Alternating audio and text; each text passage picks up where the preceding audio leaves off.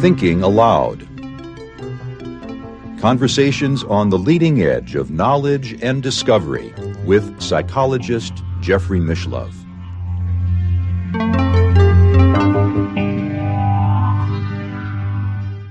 Hello and welcome. I'm Jeffrey Mishlove. Our topic today is endogenous DMT. I'm talking about the most powerful known psychedelic that is internally generated in the body of all mammals. My guest is John Chavez, who is the founder and director of DMT Quest, a nonprofit organization focusing on raising money and awareness for endogenous DMT research. He is the producer of the documentary DMT Quest, and I'm going to link to that documentary right now if you have a proper computer so you can access this link in the upper right-hand portion of your screen. You'll find it most worthwhile. John is also the author of the 2-volume set of books called Questions for the Lion Tamer. John is based in California, and now I'll switch over to the internet video. Welcome, John. It's a pleasure to be with you today. Yeah, thanks so much for having me, Dr. Mishlove. It's a pleasure to be with you, and I look forward to talking to you. Well, you've really focused on one of the most interesting problems in science, the fact that the most powerful entheogen or psychedelic or well, there's so many different words for it, psychoactive drug known to man is naturally produced not only in the human body, but in all animals and in all kinds of plants as well. Now, when I say all animals, I mean mammals. Yeah, it's an interesting phenomena that has not been fully deciphered yet. We've known about endogenous DMT for probably about 50 or 60 years now. There were studies that took place in the 70s that were very inconclusive regarding whether DMT was involved in psychiatric disorders. But since then, there hasn't been much research in regards to endogenous DMT and the naturally producing, I like to call it the endohuasca system, because what's interesting is that while most of the focus is on endogenous DMT in the mammalian system and possibly in the human system, there's actually an endohuasca system that's even more complex. So the term endohuasca is derived from ayahuasca. So ayahuasca is a brew utilized by the shamans in the Central American jungles that combines Psychotria viridis and the B-Capi plant. So the B-Capi plant is monoamine oxidase inhibitor, allowing the DMT and the Psychotria viridis plant to have oral activation. So what I'm getting at is that the endohuasca system, the body actually produces multiple components that can be, I guess, considered an analog to the psychedelic brew ayahuasca.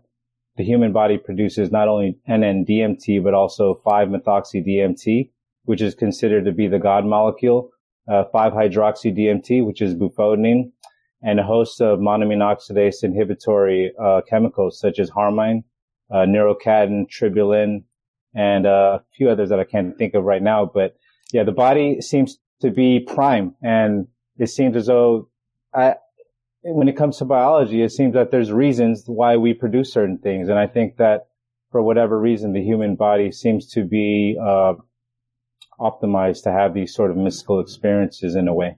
Let's talk about the MAO inhibitor portion of the ayahuasca brew for a while. What you're suggesting is that if you take DMT orally, you need to have the MAO inhibitor in order for the DMT to be activated. Is that correct?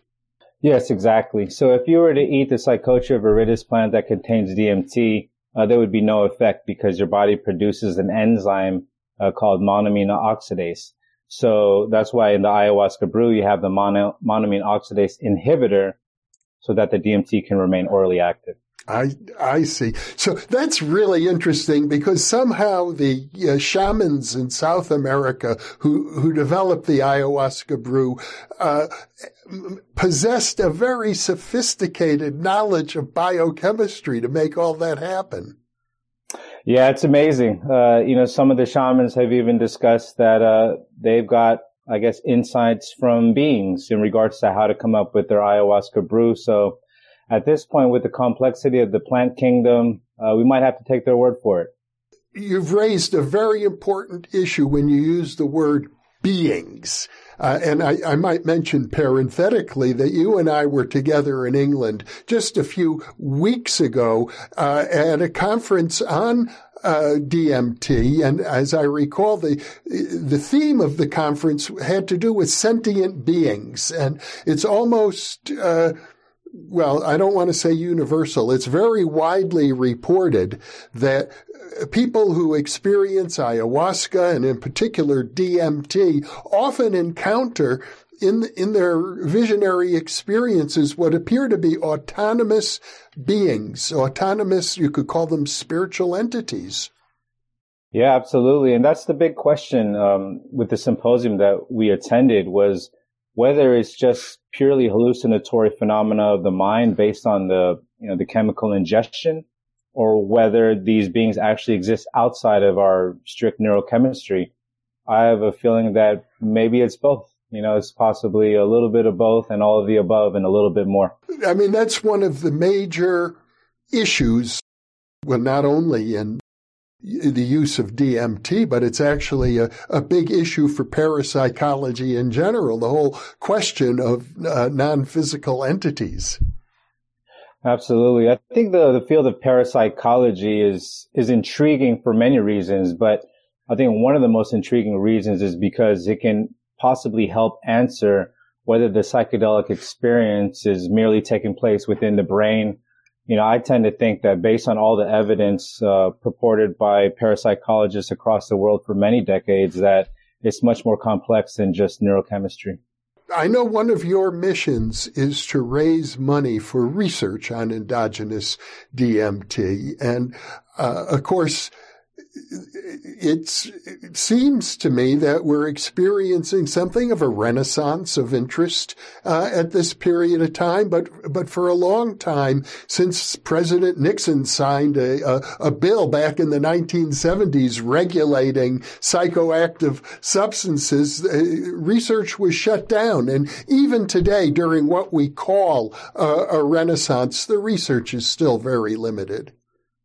Yeah, it is, especially exploratory research. So there's a lot of money being put into psychedelic research regarding things that can be patented and marketed and all of that in terms of business. But in terms of pure exploratory research for, human knowledge, society to progress in terms of our understanding of reality, that's still, we still have a long ways to go in terms of that. So yes, I have a deep focus in trying to reach as many people as we can in order to fundraise, especially for endogenous DMT and endohuasca research. I think that that's been a very underserved field. Even in the past 40 years, we're talking about 4 decades, the endohuasca research has been less than 200,000, which is completely ridiculous when we're talking about trying to understand the deeper meaning of life and the human experience as a whole. So yeah, that's a big focus of DMT Quest now and going forward indefinitely is fundraising for this field, making sure that the researchers and the scientists that want to study this can study this, and really progressing the field forward as a whole, and even periphery fields of research, not just endogenous DMT. Well, one of the fascinating points that you've made is that parapsychology, my field of interest, is also, like DMT research, something of a fringe discipline, maybe even more fringe. There are many people who would say it's a pseudoscience and doesn't deserve to be studied at all because there's nothing there. But you seem to suggest that maybe research on DMT would be a way to introduce the paranormal into the realm of physical sciences. Absolutely. I think communication is key. in terms of where is your starting point when you're talking about mysticism? And does the initial starting point induce cognitive dissonance where somebody kind of just turns off, the eyes are glazed and they stop listening? Or is it a starting point that can engage the conversation and incrementally progress into a deeper understanding? And that's really where I feel there's an opportunity to start the mystical conversation with DMT. It's already been there. So that narrative has kind of taken a life of its own ever since Rick Strassman came out with his book in the year 2000, discussing the potentiality of DMT and the pineal gland and mystical experiences. 22 years later, it's almost just taken a life of its own, where you have a lot of people in society kind of like just speaking about these things like, oh, DMT near-death experience, DMT meditation. So it seems as though there is a narrative that's kind of there, and we can build from that in order to incrementally showcase some of the anomalies studied in parapsychology that, from my understanding, my own experiences, it seems as though a lot of this stuff is legitimate and it just needs to be presented in a grounded, rational way incrementally for society to understand it. It does seem to me that one of the risks is that people will take the findings of DMT research and then say, oh, yes, see, it all boils down to a chemical. And therefore, all the talk about near-death experiences, survival after death, mystical experiences is nothing more than a chemical reaction going on in the brain. And it sort of supports the physicalist, reductionist view of reality. I think that's okay. I think it's okay for them to say that as long as there's sort of a pathway out of that, right? Because there's the limiting aspect of simply looking at brain activity and simply taking in this subjective experience. But, if we want to do this incrementally, then we have to think of a way in which we can incrementally showcase the fact that consciousness is not always relegated to the physical brain. You shared a lot of this information across the world for many years now. I'm looking to go ahead and present it in a different way, in an incremental manner. Things like visualizations, right? Visualizations, in essence, are conscious hallucinations. You're imagining something to take place, and for whatever reason, it happens to have an objective effect on reality. So just to give you an example, like a visualization of a fire in your hand, if you spend 5 minutes really focusing on envisioning the fire in your hand, it'll have an objective change on the temperature of your hand. This has been shown, in dozens upon dozens of studies. And it's not just heat. If you envision an ice cube in your hand, it can get cold. So the concept is that we start to introduce these ideas that our visualizations are conscious hallucinations and that they can have an effect on objective reality. And when we're sticking within the body, somebody could say, hey, that's just nervous system. You're altering your consciousness via your brain, and then you are sending your autonomic signaling to, change the periphery temperature. And that's all fine and dandy. And I think that's great. But, incrementally, you can go further into that in terms of visualizations past the body and measuring whether there is objective effects taking place in either other objects or other subjects. So at that point, if you can showcase the fact that consciousness is not always relegated to the physical body, then it opens up the door for a lot of information to pour in regarding the paranormal, I think. Well, I think one of the most interesting aspects of the work you're doing is the relationship between exogenous and endogenous DMT. I mean, for the most part, people taking DMT in order to have a high experience, an ecstatic, a mystical experience, people take ayahuasca or some other form of DMT, and yet it is produced naturally in the body. So that raises the question, what's it doing in the body? Yeah, that is a big question. And that was the focus of the 2021 documentary, the first DMT Quest documentary, focusing on the 2019 study that came out of the University of Michigan. The lead author was Dr. John Dean. It was a groundbreaking study because they found that DMT is actually not produced only in the pineal gland of the mammalian system, but it seems to be produced throughout the brain. We're talking about the cortex, the choroid plexus, the hippocampus, as well as the pineal gland. So that was a groundbreaking finding to learn that DMT is actually produced throughout the brain, as well as DMT being produced at similar levels as serotonin and dopamine. So if we want to, I guess, give importance to serotonin as a mood regulator and dopamine as a pleasure regulator, the fact that DMT is produced at similar levels as those neurotransmitters just leads to more questions about why is DMT being produced at these similar levels and how is it modulating our reality? Is it creating, I guess, more like brighter images, brighter imagery, moments of insight, things like that? These are questions that need to be answered, because we have to remember the DMT conversation now is not solely about the mystical experience. It's about the subtleties as well. Just to go a little bit further, in Rick Strassman's trial in the 1990s, he injected subpsychedelic levels of DMT into some of the volunteers, and they described that experience as euphoric. One of the subjects had actually done heroin and compared the DMT to heroin, and we're talking about DMT at a subpsychedelic level, meaning a non-visionary level. So there's the notion that there's the possibility of utilizing altered states techniques, and a lot of these altered state techniques induce euphoria, and there could be an upregulation of endogenous DMT at a more subtle level.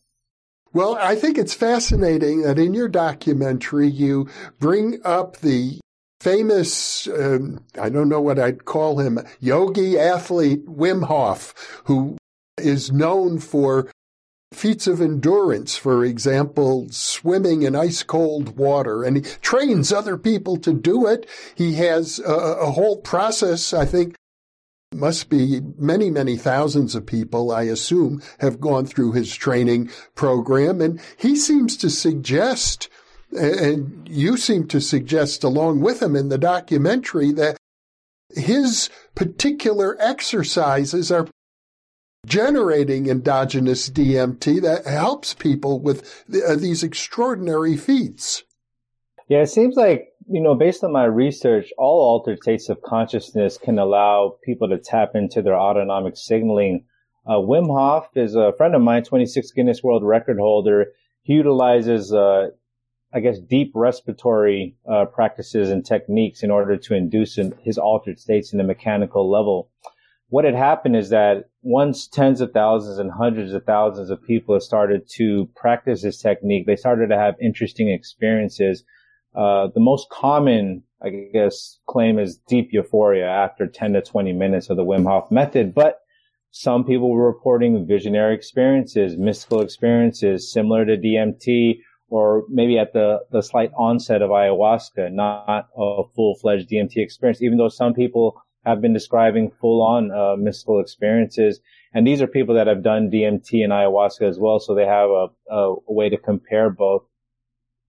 But it seems as though the Wim Hof method, it alters your brain waves at a similar, signature to the ayahuasca or DMT. It's not exactly the same, but in some preliminary data that we're looking at, there is a difference in terms of the brain waves from baseline, similar to the psychedelic experience. So there's different ways to look at what's going on in terms of breath work. And obviously Wim Hof's not the first one. Pranayama has been around probably for thousands of years. Then you have holotropic breath work. Stan Grof has been doing that for many decades. So respiration as a whole seems to be a key in one type of altered state that can induce potentially endogenous DMT upregulation. And with regard to the brain waves, as I recall, you're referring specifically to the gamma wave frequency. It's relatively unexplored. We're talking about a 40 cycles per second frequency in the brain. Yeah, it's interesting because it is an emerging field in terms of neuroscience. The gamma wave hasn't really been studied until the 1990s or even the late 90s, really based on the EEG equipment going into digital. So basically with analog equipment, they weren't capable of measuring above 25 hertz. So that kind of kept a lot of the neuroscience focus on the alpha wave and in between delta and beta. But with the digital equipment emergence in the 90s, we were able to look at gamma waves, and it seems as though gamma, the 40 hertz frequency, it's a faster frequency, and it's key in terms of consciousness. I spoke with Jay Gunkelman. He's probably one of the leading EEG technicians in the world, having seen over 500,000 scans, and he was stating that gamma is absolutely key in terms of consciousness, and it is a bandwidth that coincides with certain states. So yeah, the faster frequencies do seem to happen from the Wim Hof method after 20 minutes, and people definitely describe euphoria, if not visionary states as well. The brainwave research associated with DMT, are there any consistent findings there? There seems to be. When it comes to DMT and ayahuasca, there seems to be alpha wave, which is interesting because there's been a lot of focus in the alpha wave in decades past in terms of meditation and things of that sort. But the alpha wave completely dissolves itself, and then you have a surge in the slower waves like the theta, delta, and then also the surge in the gamma. And the gamma waves have been reported to correlate specifically with the mystical experience. So the stronger the gamma wave, the stronger the mystical type experience that was described by the subject. So yeah, it's just emerging science, and it's not finalized yet. We still have a long way to go, but it seems as though looking at these signatures of faster oscillations during the psychedelic experience and altered states is going to be a really important field of research going forward. John, since you've already reported on research suggesting that the production of DMT in the brain is equivalent to the amount of active neurochemicals such as serotonin and dopamine in the brain, that would open up vast amounts of research funding. I imagine the funding on serotonin and dopamine is pretty substantial. You would think so. I think one of the important aspects in regards to garnering potential funding for endogenous DMT research is showing high utility. So not just focusing on the mystical state itself, but focusing on the other aspects of DMT that are more, I would say, grounded in science-based. Things like neurogenesis, the production of new brain cells, neuroplasticity, the changing of new brain structures, the potentiality of upregulating this molecule to have a positive effect on neurodegenerative conditions like Alzheimer's and Parkinson's. I think once we start to get into those fields of high utility and application to disease, that's when the more mainstream and general funding is going to have a great interest in DMT research and in the potential of healing the brain in the process. It's interesting is that I believe it was about 3 or 4 months ago, there was a review regarding serotonin, and there was some doubt being thrown on the importance of serotonin in terms of modulating our mood and depression and things of that nature. And then almost like it opens up a spot for DMT to step in and potentially be looked at in terms of modulating mood. So yeah, I'm hoping that we can create, I guess, a narrative that shows high utility for endogenous DMT and the potential for this research in order to garner more interest amongst the general mainstream funding sources and the public at large. Well, let me ask you this. With regard to the amount of endogenous DMT in the brain and nervous system, how does that amount compare to the amounts that are ingested either through ayahuasca or through people who ingest DMT through other means? I know there are several other means for ingesting exogenous DMT. Yeah, that's a great question. I think that the exogenous levels are much, much higher. We're talking about 1,000-fold higher, things of that nature. But we have to remember that because DMT is produced throughout the brain, it's not just produced at the pineal gland and then distributed throughout the brain. It's not like you're taking a substance and it's distributed throughout the system. DMT is produced locally at the neuronal site and released there. So it's not as though you're going to see a huge surge during meditation or things of that nature if DMT is being upregulated. So that's really where we have to understand what we're looking at pharmacologically when you're taking an exogenous substance and compare that to the endogenous system and how that works. It's two I think, completely very different modes of action. Let's talk about exogenous DMT for a moment. My understanding is that people have a very intense rush, like in the research of Rick Strassman, for example, who's been interviewed on this channel. And in fact, here, I'm going to link to the interviews with Rick Strassman.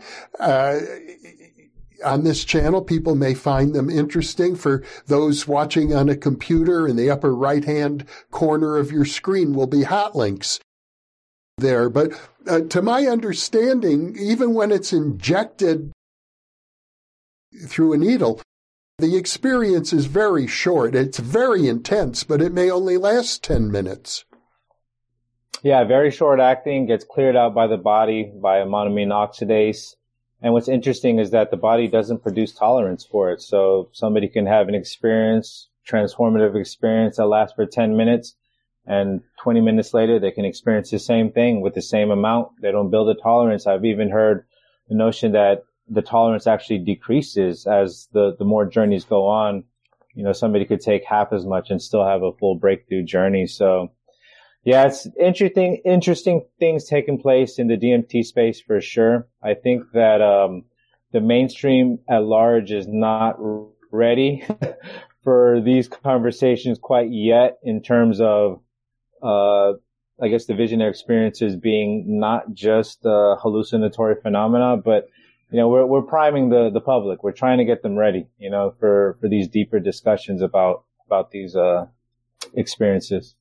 Well, when you say mainstream, I think you're referring to academia, because if we look at culture at large, it seems that the interest is enormous, and that it's infiltrated into many, many levels of pop culture. As a matter of fact, just a couple of weeks ago, I think it was a week after you and I left England, where there was a DMT conference, the Green Bay Packers, my favorite football team, played a game in England. And every time they scored a touchdown, the Packers football players did some sort of little routine to simulate what it was like taking ayahuasca, because their star quarterback had publicly confessed to using ayahuasca, and I think he even went so far as to say that's how come he won the MVP, I think twice in a row, Aaron Rodgers.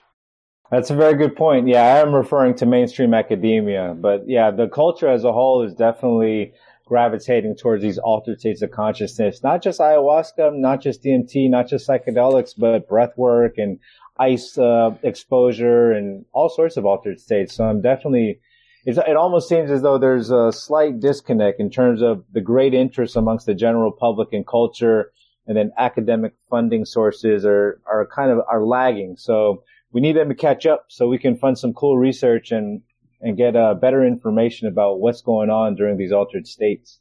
I know when I, for example, first began practicing yoga some 50 years ago, it was considered very fringe and very odd. There weren't many yoga teachers around. And now it seems that there must be thousands and thousands of yoga teachers in strip malls all over the country. Yeah, exactly. I guess things take time, right? The culture eventually catches up.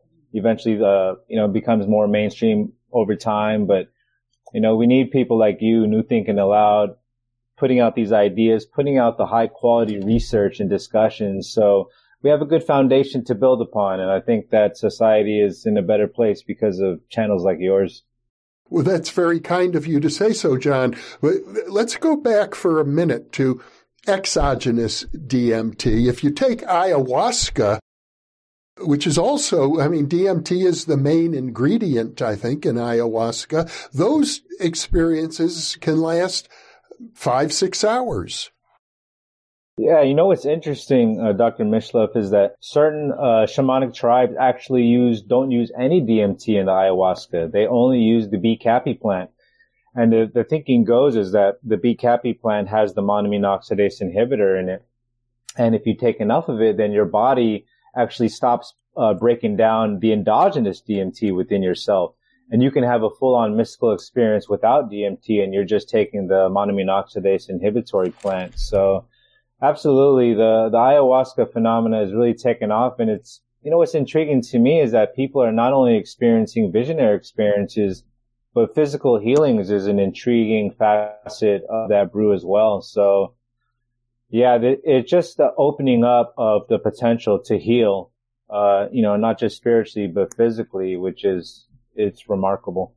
I know that you've been looking at the relationship between endogenous DMT and the near-death experience, which is, by all accounts, a very powerful mystical experience that people experience when they're, let's say, close to death, or some might even say clinically dead, and then revived somehow. But you report a study with mice in which the amount of endogenous DMT in the mice who were sacrificed rose dramatically, something like 600% as they were dying. Yeah, it was 600% increase in the visual cortex of the animals, which, alludes to the notion that we're having a visionary experience, right? You're having a psychedelic increase sixfold in your visual cortex. It might contribute to a visionary experience of sorts. Once again, it points out to the potential for endogenous DMT to be the culprit when it comes to mystical experiences that people have. But I'd like to go back, though, to the issue of why is it that when you inject pure DMT, the experience might last 10 minutes, but if you take an ayahuasca experience, it can last for hours. Is it the MAO inhibitor that makes the difference?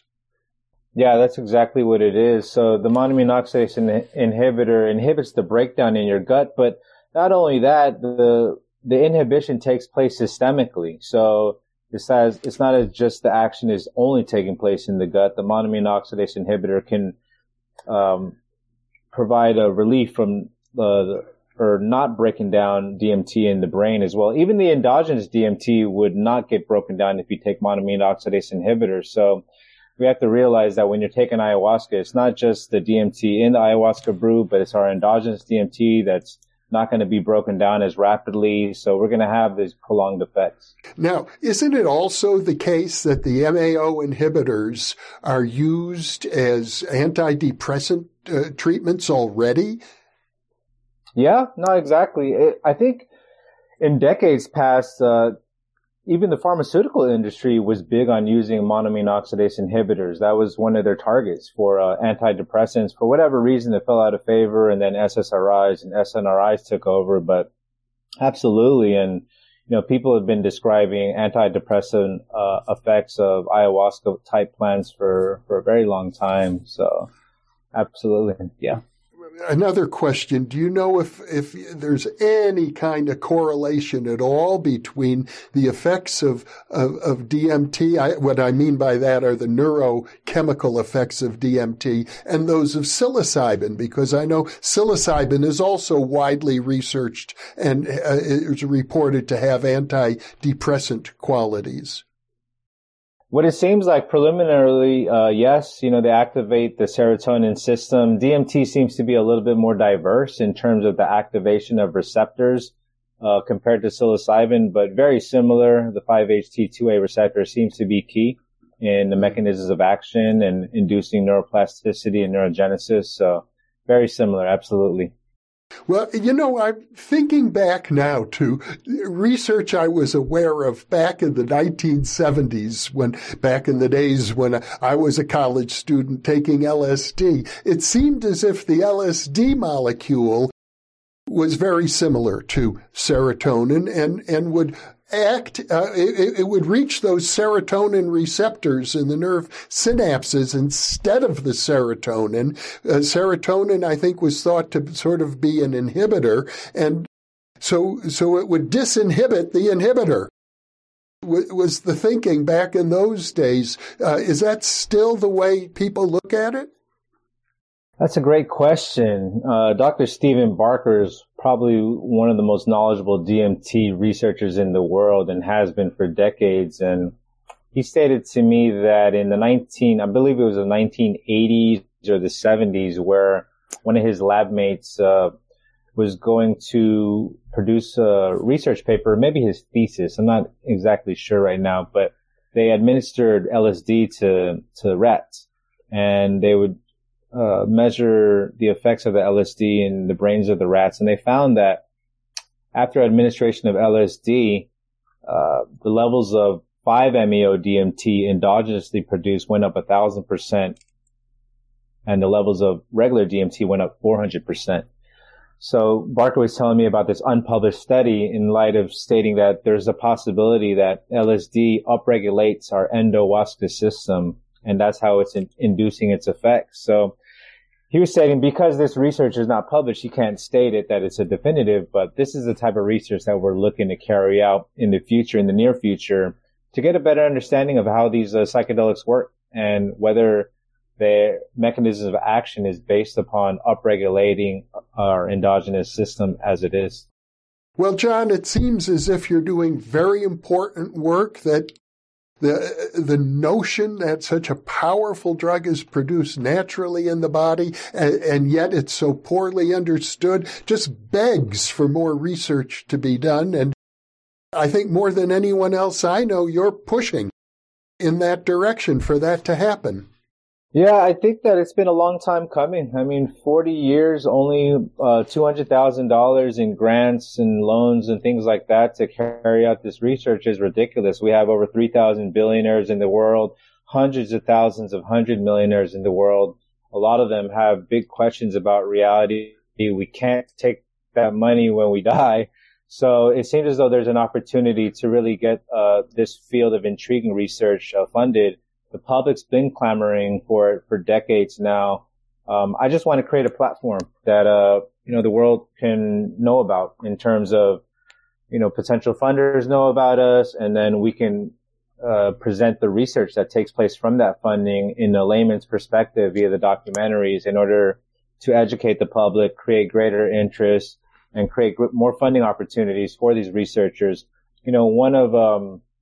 I spoke with Dr. Jima Borjigian at the University of Michigan. So she was the neuroscientist in which all these studies took place that I'm citing. And she was stating that every year, at the end of the school year, she has a line out the door out of her lab with young PhD students or young aspiring PhDs that want to research endogenous DMT.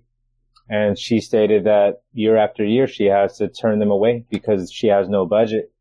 And I find that ridiculous, and it's, I want to change that, and I think it can be changed. We're in an interesting time in human history to change that. So I think it's going to happen, and I'll do whatever I can to make sure that it does happen. Well, I want to remind our viewers that in the introduction to this video, I posted a link to your documentary, DMT Quest.